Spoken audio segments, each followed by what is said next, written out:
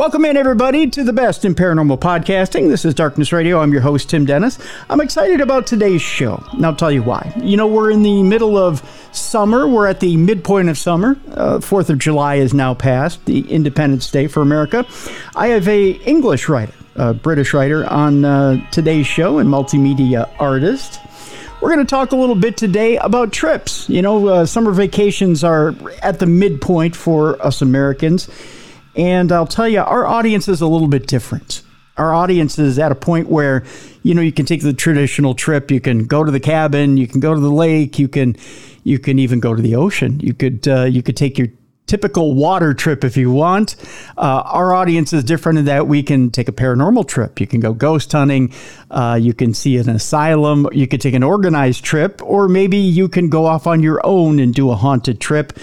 I have a little bit different idea for you. My guest today is Andy Sharp. Andy has a brand new book out there called The Astral Geographic. Now, this trip can be a metaphorical one by reading this book. By the way, this book comes out in October 10th to be exact. Pre-orders are available right now. We have a link in the description of this program. This could be a metaphorical trip. And it's a metaphorical magic or occult trip in which you can find out the different geographical areas where the occult formed or started. And you can take that trip in your mind. Or quite literally, Andy has made this easy for you in that he gives you locations where you can go, where you can stay, where you can eat. And this is interesting in that it's kind of like a Watkins guide to the occult world. He's actually set this up for you quite nicely. We'll talk a little bit about the Astral Geographic in today's program. So interesting stuff. We'll get down to it today in the program with Andy Sharp. He's a writer and multimedia artist, as I said. Since 2003, he has worked on English Heretic, which is an autonomous creative research project that culminated in the publication of his critically acclaimed first book, The English Heretic Collection.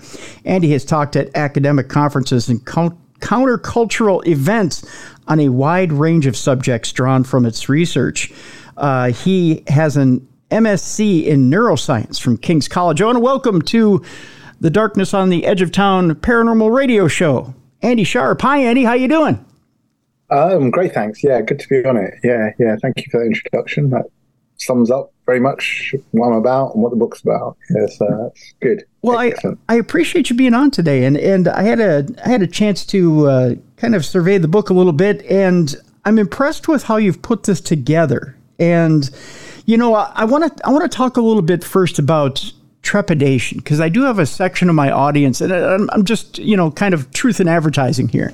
I do have a section of my audience that might be a little trepidatious about picking up a book that would deal with the darker side of the occult, maybe even Satanism at times. And again, truth in advertising, there is a little bit of this book that does deal with Satanism right off the bat. I mean, we start off the book right off the bat with Satanism and the origins of Satanism. But I'll tell you this, the reason why I'm never afraid to tackle this subject or the darker side of the occult is I believe in a well-rounded education in all sides of the supernatural, the paranormal. And that is because if you don't know where you've been, you don't know where you're going, so to speak. Address with me, if you will,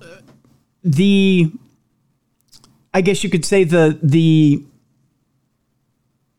inspiration for the book and what you were trying to do with this book and writing the book in its origins and including places, and what was your thinking in putting this book together? Okay, yeah. So I've written a lot about counterculture and geography and what we call, I think in the UK is known as occulture, the culture of the occult. Okay. You know, so if you think about things like, it's not necessarily the practice of magic, but it's the kind of things associated with it. So a good example might be the films of Kenneth Anger or something like that, you know. Sure.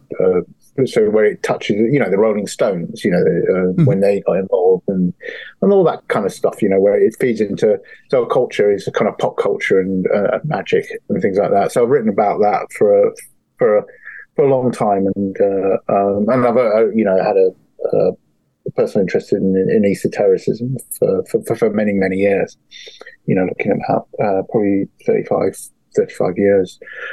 So the idea of the book was to tell the story of various strains of what you call magical practice by their connection with geography. Okay. Throughout the book, I'm looking at places where I can tell a particular evolution of a particular type of magic or practice, but intimately tied in with buildings, locations of deposits of archaeological goods that related to a particular practice, so you could tell the story. Houses that are maybe being, nexuses for particular groups and things like that. So it's a strong. So nailing down, I want to tell the story of magic, and it's a wide story, and I want to tell discrete forms of practice. And I thought, well, let's do this through geography, but we do it two ways. So we can either look at a practice, or we can look at a geography and its relation to magic. So the book is split. It's sort of half and half, 10 chapters. So there'll be chapters on how do I tell the story of witchcraft, how do I tell the story of the Indian practice of tantra. Mm-hmm. But the other thing is like how have gardens been used in a magical context? Okay. How have deserts been used in a magical context? What's the magic that comes out of a desert? So I split it in two ways. There's half and half. How to tell the story of Atlantis, through various eruptions of the myth. So it's split half and half. It's not a hard thing, but I just to give it a bit of variety. So as you say, it is a travel guide, and I've visited a lot of the places over 20 years. So I've brought in places I visited, did specific over the last four years, quite a lot of traveling in order to get to actually physically visit these venues. And as you say, there's elements, there's maps in it, and there's postcards, and there's also sort of on-point places to stay, so symbolic hotels that might aid in terms of creating the atmosphere you visit. So I don't just say, if you're off that place where, I don't know, there was visit the Hilton Hotel, all the hotels, right. All the places to stay, places to eat are kind of symbolic events. So in other words, you can make it into this kind of symbolic adventure, really. The idea is that everything there's meaning in everything. These are dots that are connected. So I hope that so each of the chapters are split up into an itinerary. So there'll be a map, and there'll be a physical itinerary of places to explore, and I pick out the key points, and then in an essay part, I pull out, like an archaeologist, this thing we found here, how does this explain this magical practice? So it's got a very fixed structure and a strong. So travel guides, typically you would like, if you're thinking about one Lonely Planet or whatever the ones you have in the States, rough guides we have in here, you wouldn't. You wouldn't have it. It's not a themed holiday in there, but this is themed holidays. Think about that. So sure. The concept, but the theme carries throughout chapter into a deeper discussion. So to give people an idea, I'll go right back to the theme we started off with, talking about Satanism and talking about just the darker part of the occult. You do a wonderful job in the first part of the first route in the book. You go by routes, and the first route is Satan's places, and you talk about different areas in Europe and even going to Tunisia and Egypt.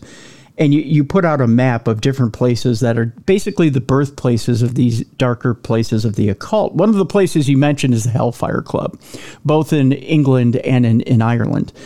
And it's not just a place that was mentioned in Stranger Things, folks. And although there are a lot of T-shirts that were sold, the Hellfire Club wasn't just something on Stranger Things. One of the things I liked about it is you mentioned George and Vulture in London. Oh, yeah. And then you also recommended it as a place to eat.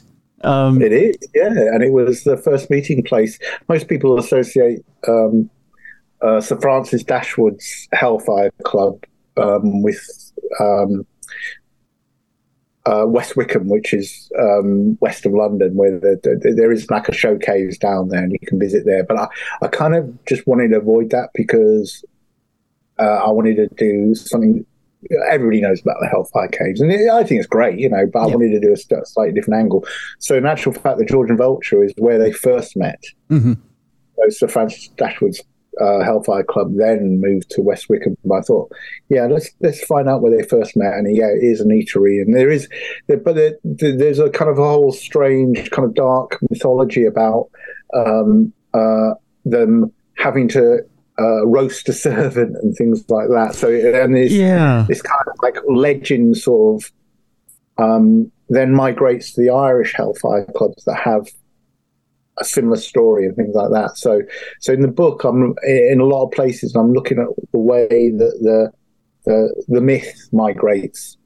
So in the chapter on Satanism, I start off in a place called Mendes, which is where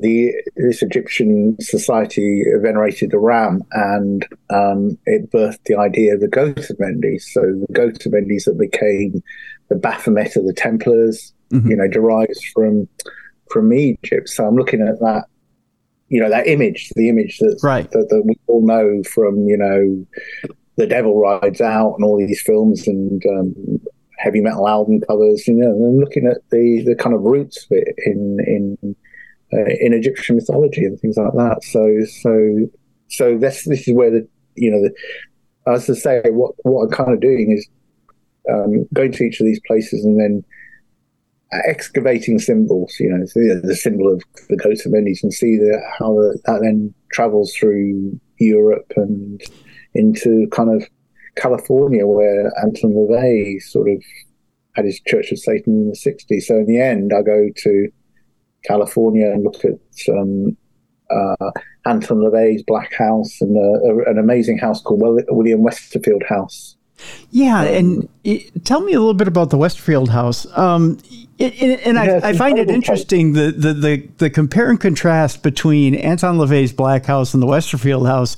You describe the Black House at the end as it begins to break down a little bit as kind of a bit of a shack, and then compared to always was, basically. Right. So LaVey, I think, I kind of look at, I am looking at Satan, but I'm looking at it with a skeptical eye, and I think,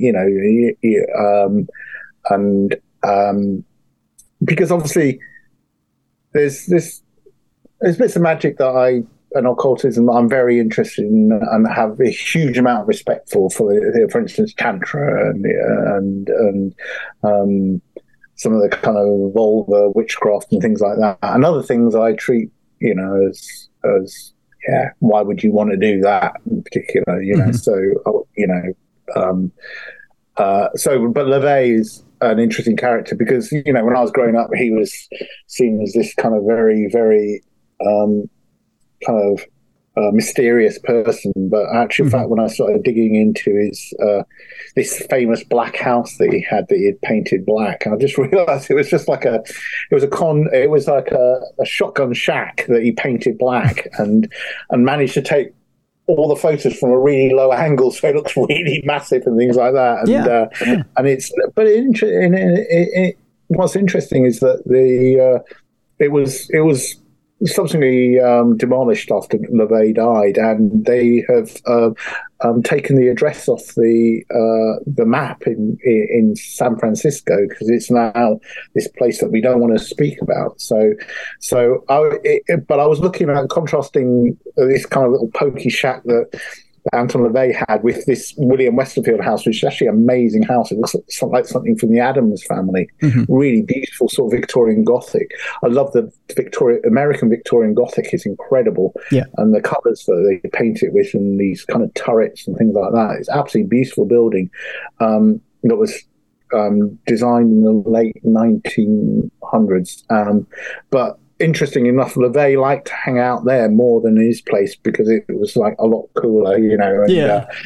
And, apparently, you can see the scratches of his lion that he used to have on the skirting boards at this place. But it was a very interesting melting point, William Westerfield House. So in the early part of it was kind of I think it was a nightclub there, and Russian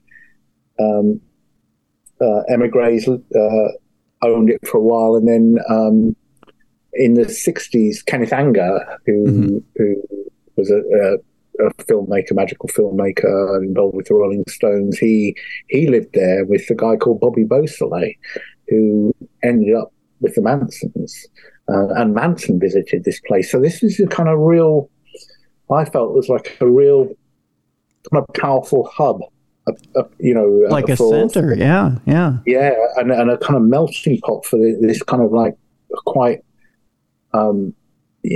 dramatic time, and I kind of think that the kind of, if you think about the late 60s in California, it is kind of biblical. And I look in this particular chapter, what's interesting in this book is that although it's a book about occultism, a lot of the mythology comes from biblical sources, from classical Greek sources and things like that. And the more you dig into occultism, the more you find that it isn't a thing in itself. It is intimately tied in with various mythologies that we see again and again. Comparative religion. I've always been interested really in magic as a form of comparative religion, really, rather than this uniquely powerful thing that exists and is real. It's intimately tied in with religion. But I always thought, I think when I look at in the chapter on William Westerfield House and Satanism, it's a classical case of like the Garden of Eden being kind of corrupted by this serpent, with like Manson in the 60s. When you look at it in that stark terms, you can see this kind of mythic play being played out there. That we had this summer of love, and then suddenly this serpent comes in with this forbidden fruit of LSD, and then there's this kind of interesting sort of that's parables that come out of that. That's a very interesting analogy, a very interesting way you put that, because it is when Manson comes in that everything, the worm begins to turn, so to speak. That innocence is lost. And you bring up another interesting point, too, with Kenneth Anger. There's also that, is it Altamont, where the absolutely, where you've got the Rolling Stones playing and the Hells Angels providing security. There's the stabbing there at Altamont. That began a whole nother deal as well. Anger, maintains that he cursed the Stones, didn't he?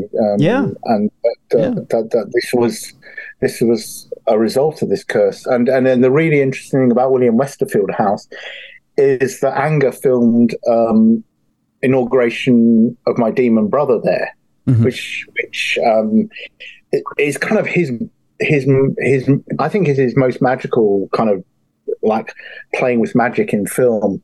And there's some interesting cut-ins in that film. So there's ceremonies that are taking place in William Westerfield House, and you see Anton LaVey coming out with a skull and doing this kind of fake voodoo stuff, and later you see this ceremony down the stairs with Bobby Beausoleil. But both scenes cut to the scenes cut then to the Rolling Stones, and I think that's interesting. Is he cutting up reality here in a Burroughsian sense and creating this curse through this film and things like that, inadvertently or not so inadvertently? So that's why this place is such a powerful, place to think about these things. To think about. Let me ask you a question, Andy. Do you feel like So many years later, in the year 2023, even though we can say LaVey's shack, if you will, the Black Shack, if you want to put it that way, or even the Westerfield house, do you feel that those houses maintain that energy, or does it dissipate to the wind even so many years later? I tend to think that, these things maintain it. I absolutely do. I do think that there's if you think about it,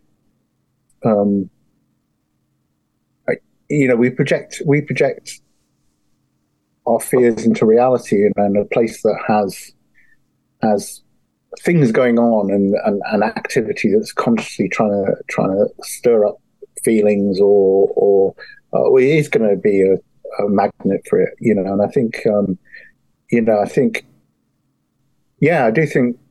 I always think there's a British occultist artist called Austin Spare who kind of said life is haunted, and I think that's my feeling about it, is that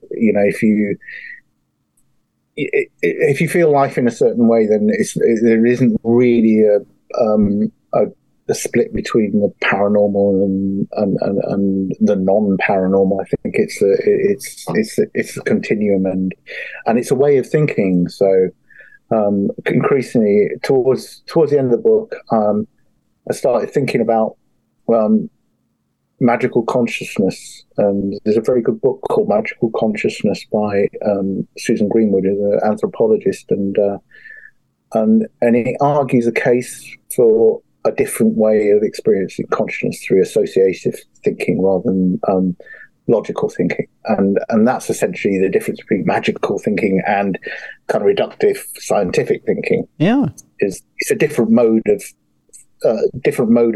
of experiencing reality. And so her argument, and I agree, is that they're not necessarily mutually exclusive. So once you sort of accept that you can switch to magical consciousness, you can decide, right, and I think this is what ritual magic is. It's about a conscious decision to say, actually, I know that reality, I know that there is such thing as logic and reductive thinking, but actually today I'm not going to do that. I'm going to experience reality in a different way. And Susan Greenwood in her book was kind of saying, well, Westerners going to kind of shamanic societies or something like that. Mm-hmm. We traditionally kind of quite patronizing in the sense that they go, well, that's magical thinking. And they go, yeah, of course we know it's magical thinking. It's just we choose to do it. They know full well about logic, and reductive thinking is, but actually we quite enjoy this mode of thinking, or we like the opportunity to do it. And there's a term called decentering. A guy called Patrick McNamara, who's a neuroscientist, talks about it, and has done a fair amount of work into nightmares and things like that, and why we haven't evolved, genetically evolved from nightmares. And he argues that there's a shamanic purpose to nightmares and things like that. And he has this concept of decentering, which is essentially saying we have this kind of cognitive centers in our brain that override everything. And they're kind of a loop in the brain, but you can drugs or trance or whatever, dance or ecstatic dancing are all ways of breaking that loop, and so you go into a different way of thinking and he calls that decentering. And his argument that conscious decentering, monitored and you got guides and people to guide you through it, and then coming back is creates a stronger sense of self and sense of identity, things like that. So my argument is that life is a place you can choose to switch off from a place being haunted, or you can choose to think, I'm going to run with this and see how this affects your reality, and mystery. You invite mystery into your life and things like that. I think this is why people like ghost hunting, and it invites a different a level of uncertainty into reality, which I think we need. Yeah, Very interesting. Very interesting indeed. You know, we lost Kenneth Anger recently, and it got me thinking, and I want to throw this past you, Andy, and with this question, after this question, we'll take our break.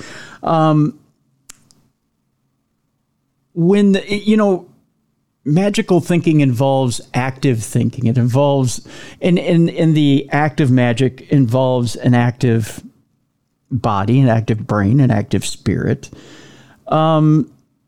What happens when the active magician passes away? Does that active magic then stop? Do you believe that magic carries on? That the work that person has done carries on? Does it have a cumulative effect, or does it stop?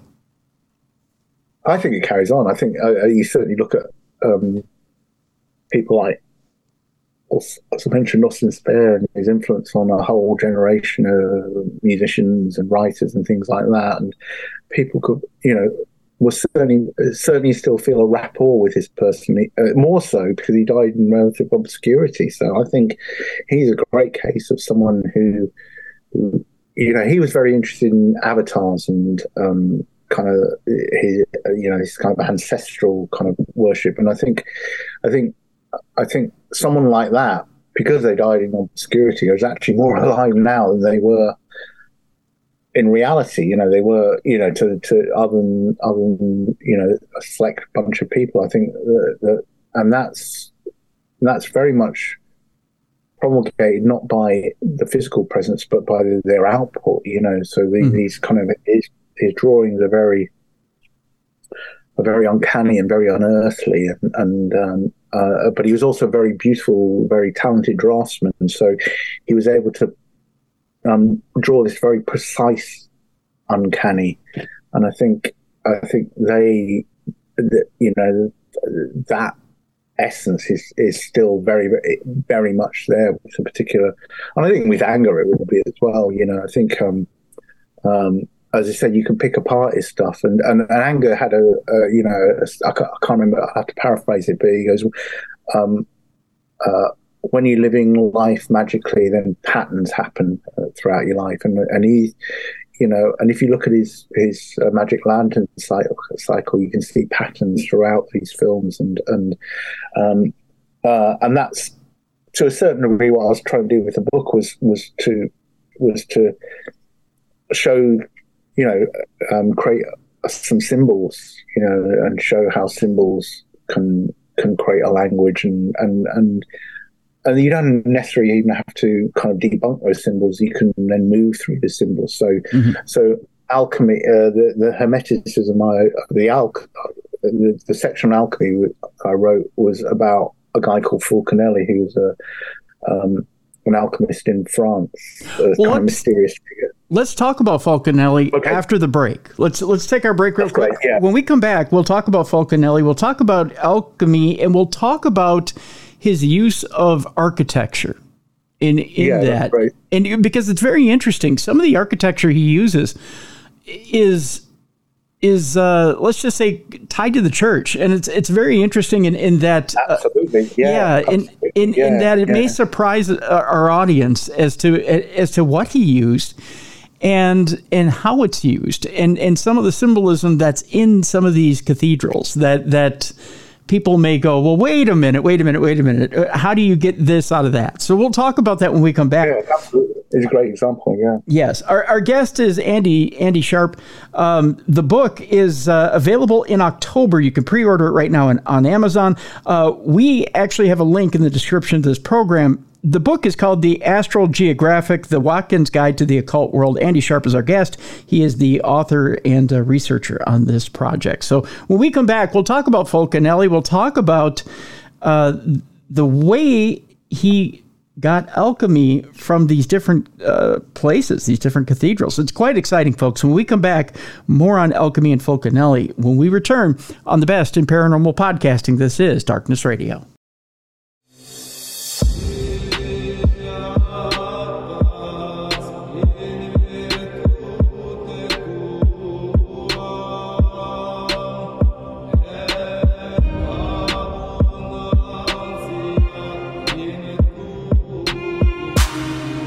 Welcome back to the best in paranormal podcasting. This is Darkness Radio. I am Tim Dennis, your host. Our guest is Andy Sharp. The book is The Astral Geographic, the Watkins Guide to the Occult World. And Andy is the author, and he's our guide on this, the Astral Geographic. And again, Andy, I commend you for tying these geographic places to different areas of the occult world and explaining different areas of the occult through the geographic areas, and also different areas of the occult through that. I might be mincing my words here a little bit, but also giving us areas where we can stay, places where we can eat, if we want to see these areas for ourselves, which, you know, a lot of people, sometimes they have to get on the ground, they have to see, touch, feel, experience for themselves. But even if you don't have the funds to go out there and see some of this stuff and see history for yourself, you can jump into the book. And even if you're a skeptic, you can read these stories and this history for itself. There's plenty of history in this book. It's not something where, you know, you have to buy into the story, I guess you could say. Or if it's something where you are more of an occult believer, it's something that is more of an enriching history for you. Let's talk about Fulcanelli and alchemy. Okay. Yeah. I found this, the way you've tied things together with Fulcanelli and alchemy, very interesting in that. And tell us why you used Fulcanelli first of all, because, you know, we were talking off air. It was very interesting why you used Fulcanelli and not another alchemist in your story. And it had to do with geography and different points in particular. Yeah. So, I mean, Fulcanelli was around in the early part of this century. And he's a kind of mysterious figure that might be a fabrication of two other, an artist called Jean-Julien Champagne and Eugene Cancelet was an occultist. And this character, Fulcanelli, wrote a book called The Mystery of the Cathedrals and then disappeared. And there's a whole kind of mythology about his disappearance, that he was a nuclear physicist and that the alchemists had been aware of the dangers of splitting the atom, and they'd known the secret and what would happen if we split the atom. And he kind of reappears in various tellings 20 years later, and a fascinating kind of cultural character. But he I'll just go into a bit of kind of culture here. So he was a kind of what we would call a proto-situationist. So the situationists were kind of radical political movement that started in France in the early 60s, and they developed this idea called psychogeography, where you would sort of reclaim urban spaces through imaginative play with them and things like that. And in actual fact, Fulcanelli was doing this 60, 70 years earlier. Mm-hmm. And one of the interesting things is that Eugene Cancelet is actually a friend of one of the people who devised situationism. So there's a kind of whole link in the French culture about that. But Fulcanelli, treatise called The Mystery of Cathedrals suggests that Notre Dame Cathedral is essentially the carvings on outside the building, or a bunch of plaques outside on the arch outside the main door, were actually devised by stonemasons who are alchemists, and they were divulging the alchemical process through these sculptures or these plaques. So he looks at whatever 11, 12 of these plaques and shows the alchemical process operating through that. But as you said before the break, it goes further than that, because what essentially Fulcanelli is doing as well by looking at these cathedrals is is viewing. It's a form of Christian alchemy. So he looks at kind of the process, Christ in the manger and things like that, as alchemical metaphors. Metaphors the alchemical process. So he kind of says, actually, the Bible was really an encoded alchemical text and things like that. So, really? so it's absolutely fascinating. So so he goes out. So first book, or this book called Mystery Cathedral, centers on Notre Dame Cathedral, and he kind of explains how they were encoding a lot of kind of pagan practice in the church, hiding it, and there were a lot of pagan rituals, and this kind of whole melting pot, really. The church in the cathedral in medieval time was actually this really kind of wild melting pot, not this kind of what we perceive as a staid, conservative institution. And the second book, called The Dwelling of Philosophers, he goes to various other places, and there's this amazing place called Bourges in outside, sort of south of France, and he goes to this place, and he kind of just looks at this kitchen and goes, "Oh, this kitchen in this hotel this house is not really a kitchen; it's an alchemist laboratory." So he kind of makes all these metaphors between the cooking process, and he looks at kind of epiphany cakes and all this kind of Christian symbolism, and shows how it is actually what is doing, encoding the alchemical process. So it's beautiful. It's amazing. It's kind of very trippy. The guy who Fulcanelli.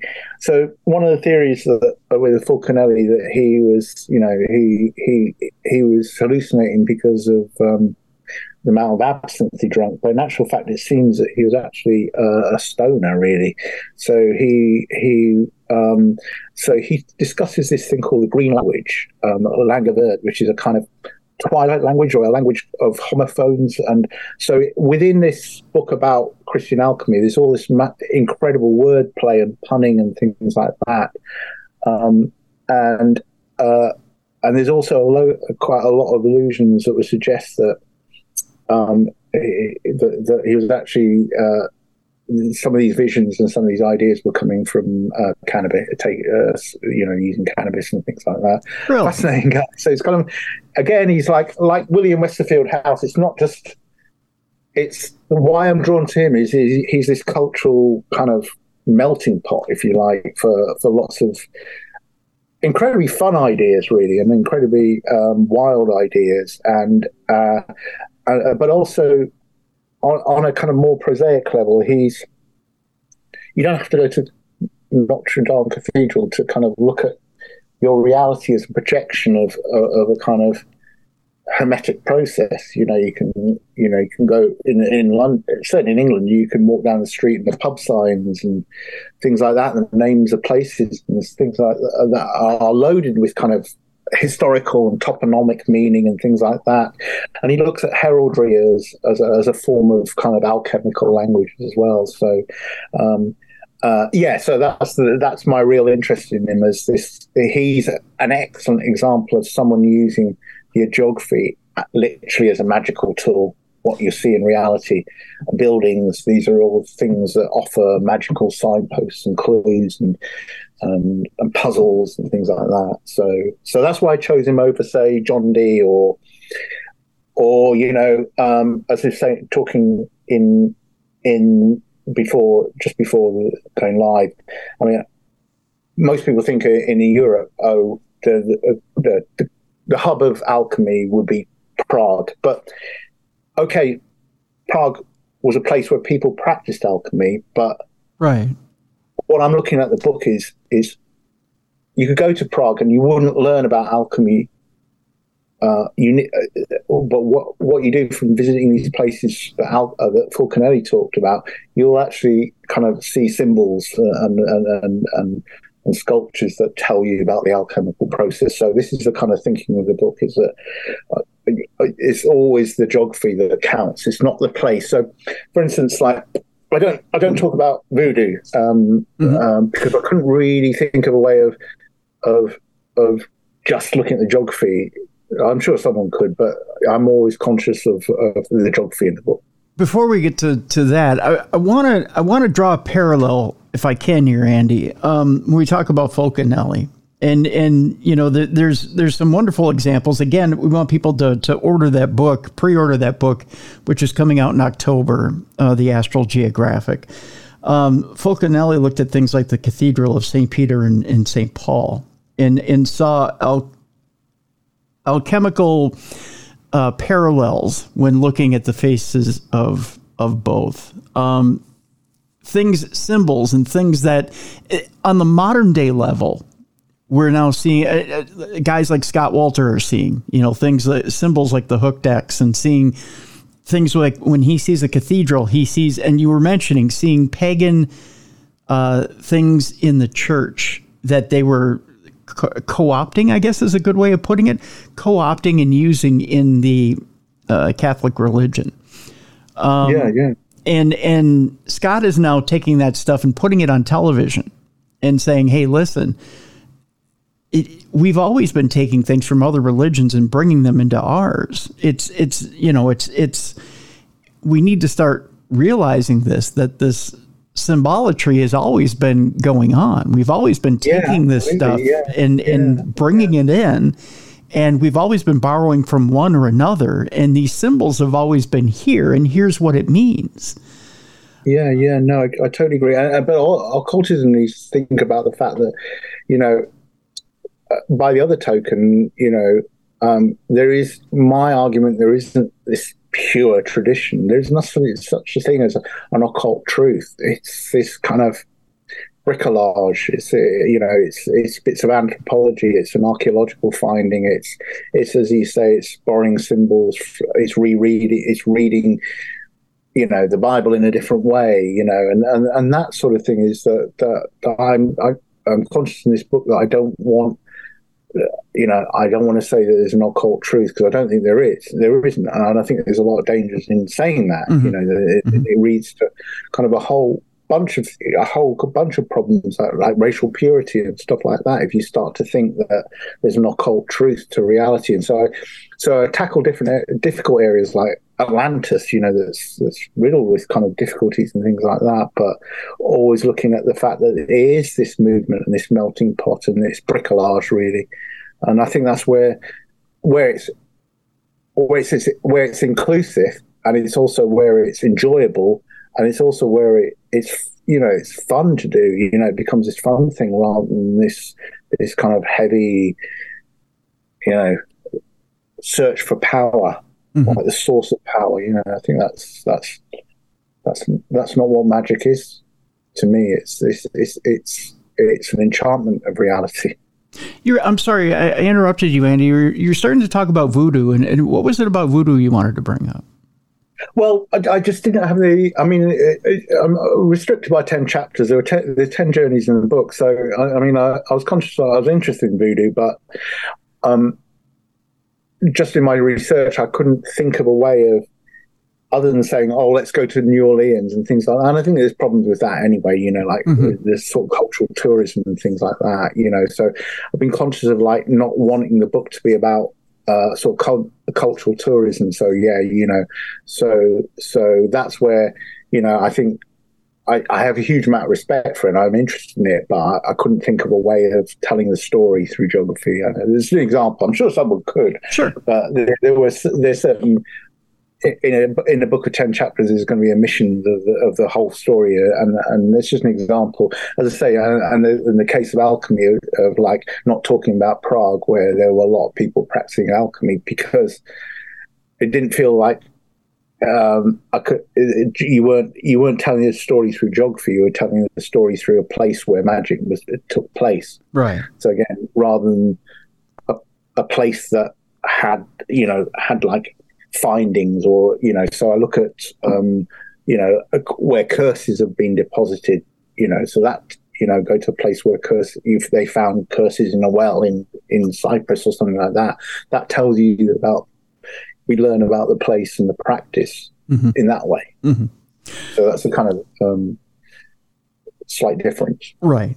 I want to swing around. You'd mentioned Atlantis, and I want to swing around to Atlantis and talk about Atlantis. You know, when we talk about Atlantis and the general,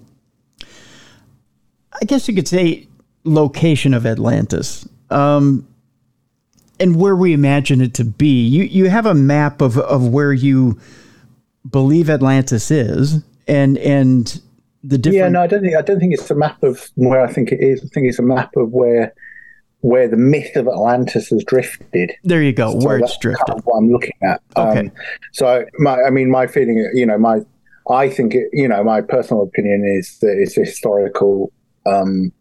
It comes from, as I said, I think so many of the sources of magic come from, classical, Greek classical thinking and things like that, okay. in the Western view, not necessarily in other religions, not in Tantra, for instance.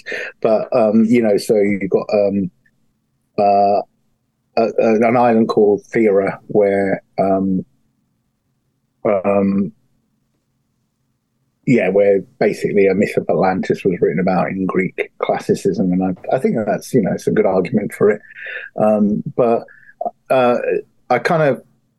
I went and looked at a particular strain of kind of Atlantis, and that's what I call Celtic Atlantis. So the myth of the kind of interrelated myths moving from Brittany and France to Cornwall and Ireland. And if you think about it, there's a good reason for it, because those lands were joined. So, if you think about the lands splitting apart, then the mythology splits apart, but is related. So it's just an example. So I'd class it. I use, partly to avoid the kind of contentious stuff about Atlantis. The kind of the Nazis hunting for Atlantis, and I think I want to avoid that. I don't. It's. I mention it because it's it needs to be mentioned, but sure. I think this idea of searching for a spiritually evolved race is not what I believe in, and I don't think that's part of the of the enchantment of reality. Is part of saying we're a more evolved person than you, and so I deliberately concentrate on showing Atlantis as a shift in mythic drift, I call it. But there's another part to the thing where I look at various writers. So I look at Dion Fortune, who wrote a great book called Sea Priestess, and look at how she used geography to create this vision of Atlantis. And I look at a Welsh writer called Arthur Machen, who was inspired by a place, a temple to a Celtic sea god called Nodens, and that inspired some of his books. And then look at how that influenced H.P. Lovecraft's mythos. So again, I'm looking at fictional mythic drift and kind of folklore mythic drift. So that's kind of the way I've approached Atlantis. I mean, people will have a different take on it and things like that, but as I say, it's partly just to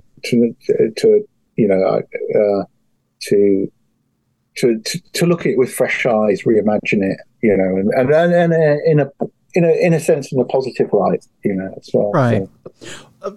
Let me ask you, Andy. I know you're dancing around the supernatural part of Atlantis a little bit here. Why is that? Why not tackle that full on? Because the sort of visions of Edgar Cayce and things like that. Because I think that belongs to a time, but I think my problem with that is that it was sequestered by, the Nazis, really, and okay. That sort of. And I think that we can't really, in a progressive society, we can't really go back. Madame Blavatsky's theosophy was interesting at the time, but we need to progress beyond that. Really, and I think magic needs to progress. It can't. You can't you can't just say, well, oh, just because Madame Blavatsky thought and she was a great magician, we must keep this going. There's got to be a certain critique of things that went sour, I think, to a certain degree. And I think with Atlantis, there are more positive ways of looking at it and different aspects of looking at it. And I don't critique it, but I'm sort of, the book isn't about like being overly skeptical. It's just things that are a more enchanted version of reality, rather than a kind of one that may be tainted by politics. So, yeah. Understandably, do you think there's, and this is just kind of the last question about Atlantis, so that we leave a little bit of meat on the bone for the book. Do you think that there's a bit of a fallacy to anything beyond just the actual landmass of Atlantis sinking? Do you think that maybe it's blown a little out of proportion as far as Atlantis goes? As far as the technology, a lot of my feeling is that I think that the subconscious is the best magician, and I think so I look at things like, as I mentioned, these sleep temples that were set up,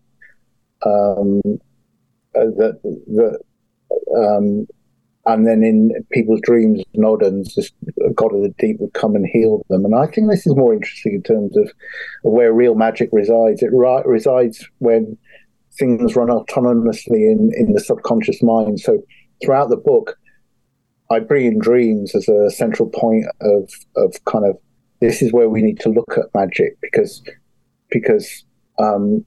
you see this again and again in the Greek and Roman accounts of necromancy, is that basic necromancy wasn't people with a skull calling up the dead. It was ancestors coming to people in their dreams, things like that.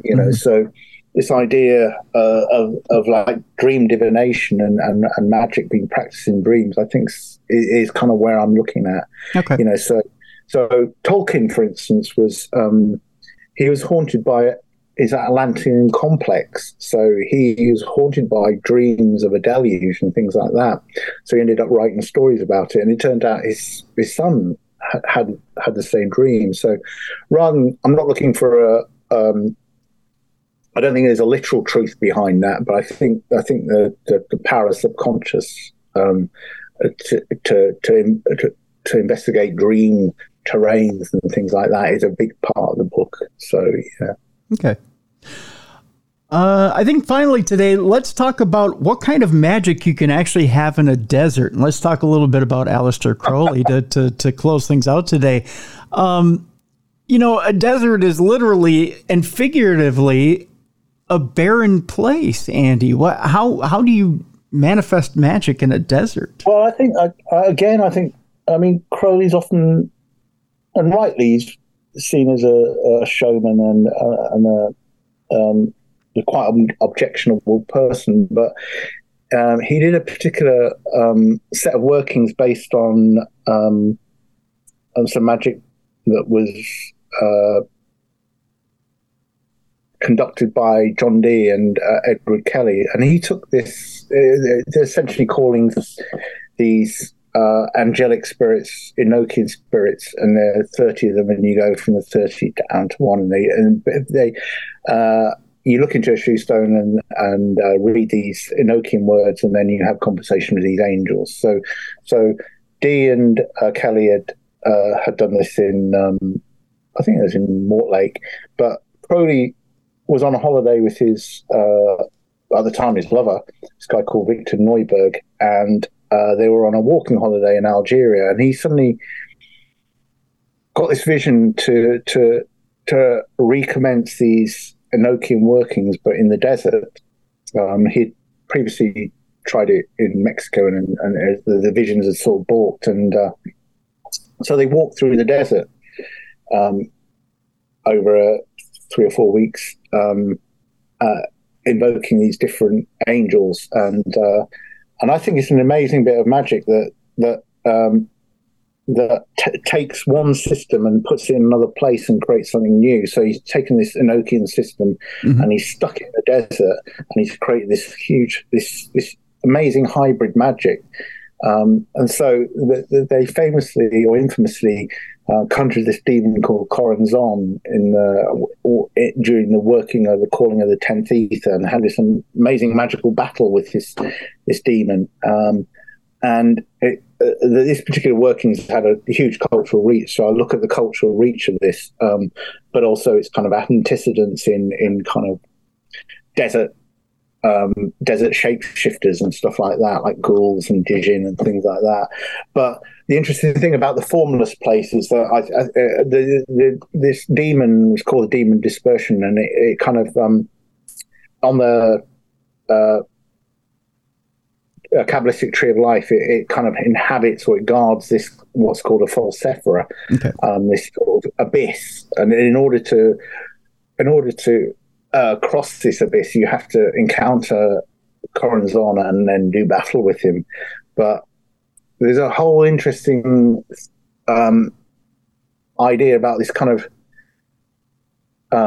this kind of like this demon being a shapeshifter and being an illusion itself, and reality being an illusion, and the perfect place for mirages and illusion where reality becomes quite elusive is a desert, because there is no form. Yeah. So I think it's a very, I mean, I think Crow is an intelligent guy, but I think it was just intuition that led him to do this in the desert rather than the conceptualized, but the whole kind of rationale and the kind of metaphysical sort of discussion that comes out of the whole concept of like what is a demon and what is desire and the illusory nature of all these kind of things is very, very fits very well with the desert. And obviously you've got, like I said, I look at the tradition of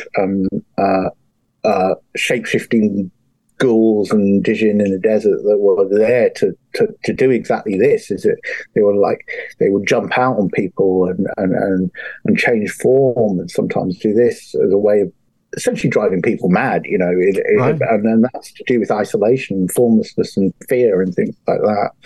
So yeah, the desert is very, it's proven to be a very powerful place to look at the illusionary nature of reality and what is magic itself, not. Indeed, yeah. And it was the Sahara Desert outside of Algeria, and again, the entire tale is in the book, and then there's a cult of that demon outside of Scotland. Is that the deal? Is it Scotland, isn't it? I think so. Because you list a place where people can actually stay. Is it Scotland? I believe it's Scotland. It is the old school house in. Oh no, that's another chapter. That's another chapter. Okay, sorry. Yeah, that's with Wicker Man. But there was a cult. That's regarding the Sinister Stones. I'm sorry. I'm but you are right. There was a cult of. There was a Corazon club that was set up by Crowley and another couple of old occultists in Chicago, and I think it's still going. Yeah, there's an occultist, Michael Berthiaud, very very interesting guy, very strange guy but the whole cult of Corazon's gone through chaos magic and things like that. But I also look at William Burroughs' City as a Red Knight and its relation to how closely it ties with some of the ideas of Crowley's desert working. So that's crazy. I'm sorry. I'm thinking of the Castle Kennedy Gardens. Castle Kennedy Gardens. Yeah. Yes. That's another chapter on megaliths. So I look at megaliths. That's right. Use of megaliths in fiction, and why we like to go to megaliths and think they're healing places, and why do writers find them so sinister, and fiction writers, why they always like places of bloodletting. I'm just interested in that dichotomy between our kind of like in a secular society where we see them as like nice places, whereas like Arthur Mack and Nigel Neal, all these writers, they see these places as some kind of sinister sort of folklore. There's all kinds of interesting things in this book, Andy. I mean, there's you've dug up all these things that and I'll be honest with you, there's things in here that for a majority of people are scary to look into, but at the same time they're fascinating. You know, it's fascinating stuff. Yeah. You know, it's certainly very mysterious and certainly very visiting, as you say. You know, I think you mentioned earlier the first principles you get from visiting a place, you know, and the information you get from visiting a place that you just you wouldn't see in reality. You know, one of my favorite places just down the road in London, and it's been one of my favorite. It's a garden that is supposedly a Masonic garden. You know, I love it. It's just down the road. And then you can go to another garden in Portugal, in Sintra, that's loaded with this sort of symbolism. It doesn't, you know, it's syncretic, and I wouldn't say it's indicative of some great some great Masonic sort of hierarchy, but it's just interesting to see how these symbols are used to create this bigger sort of game, really, you know, this kind of magical game, if you like. And it's certainly an adventure. That's true. And then there's a famous saying, sometimes a cigar is just a cigar. You know, and sometimes a garden's just a garden. But yes, there are symbols everywhere. I mean, you know, it's interesting to and like I said, folks, I encourage you to pre-order the book and take a look for yourself, because again, you don't know where you're going unless you know where you've been, and I encourage you to just to kind of see a different side of history. There's some beautiful locations here. I mean, we're talking everything from Santorini, Greece, to, you know, Algeria in the desert, to different areas of Europe, and you've really you've pointed out the history of the occult through different beautiful areas of the world, and given us an education at the same time here, Andy. So it's really a very well put together book. Thanks. We appreciate it. Yeah. So, again, we have a link in the description of this program. Andy Sharp is our guest, and he is the author of the book. The book is The Astral Geographic, and it is available in October. Again, that's when the book will come out. The pre-order is available right now on Amazon. We have the link, as I said, in the description. The Astral Geographic, The Watkins Guide to the Occult World is the name of the book. Andy Sharp is our guest and the author. Go get it, or at least go pre-order it right now. Andy, thank you so much for being on the program today. Pleasure. Thank you, too. All right. Thank you. I want to thank everybody for listening this week. I want to thank Andy Sharp for being our guest today. I also want to thank Mally Fox for filling in for Bruiser this week. Again, keep your prayers, your thoughts, your good energy coming for Bruiser as he recovers from hip surgery. Again, that hip surgery is really, really painful. I don't know if you guys know how painful hip replacement surgery is, but Bruiser is doing well. Just to update you on how Bruiser is doing, he is doing well. He is recuperating. Bruiser 2.0 is rebuilding as we speak. We don't know when he'll be back, but he will be back shortly. So I don't have an ETA for when Bruiser will be back with us. But bear with us, folks, because Bruiser will be back shortly. Just, again, send your thoughts, your prayers, your good energy for Bruiser to continue healing from hip replacement surgery. And if you want to get a hold of him personally, you can check out the link in the description of this program and send your well wishes by social media. I know a lot of people get a hold of me and ask how he's doing. You can do it yourself by just going to his social media and sending your well wishes as well. Not that I don't mind sending it along, but you know, you can do it yourself. You can have that personal relationship with Bruiser should you wish. Folks, we're coming up on the weekend. I know we just had a holiday weekend, but we're coming up on the weekend, and a little reminder to do a little something nice for your neighbor or for someone who's maybe not able to do something themselves. Maybe they're disabled. Maybe they're just not able to do something for themselves. Do a little something for someone out there in the community who might be a little less fortunate this weekend. I know we took a lot of time for ourselves this weekend for the holiday weekend. We focused on ourselves. Now let's focus on someone a little less fortunate as we have a little extra nice weather this weekend. Get out there and enjoy it, but also get out there and help someone in need this weekend. A little message from your friends here at Darkness Radio. Be sure to take care of yourselves and each other. Get out there and enjoy the weekend a little as well this weekend. Go see a good movie this weekend. I know the movie business is down this week. The last couple of weeks, it seems like movies aren't making as much money this summer. Not like I need to be shilling for the movie business, but movie business is down lately. But there are some good movies out there. Indiana Jones is out there. I enjoyed Indy, so hopefully you'll go out there and go see a good movie this weekend.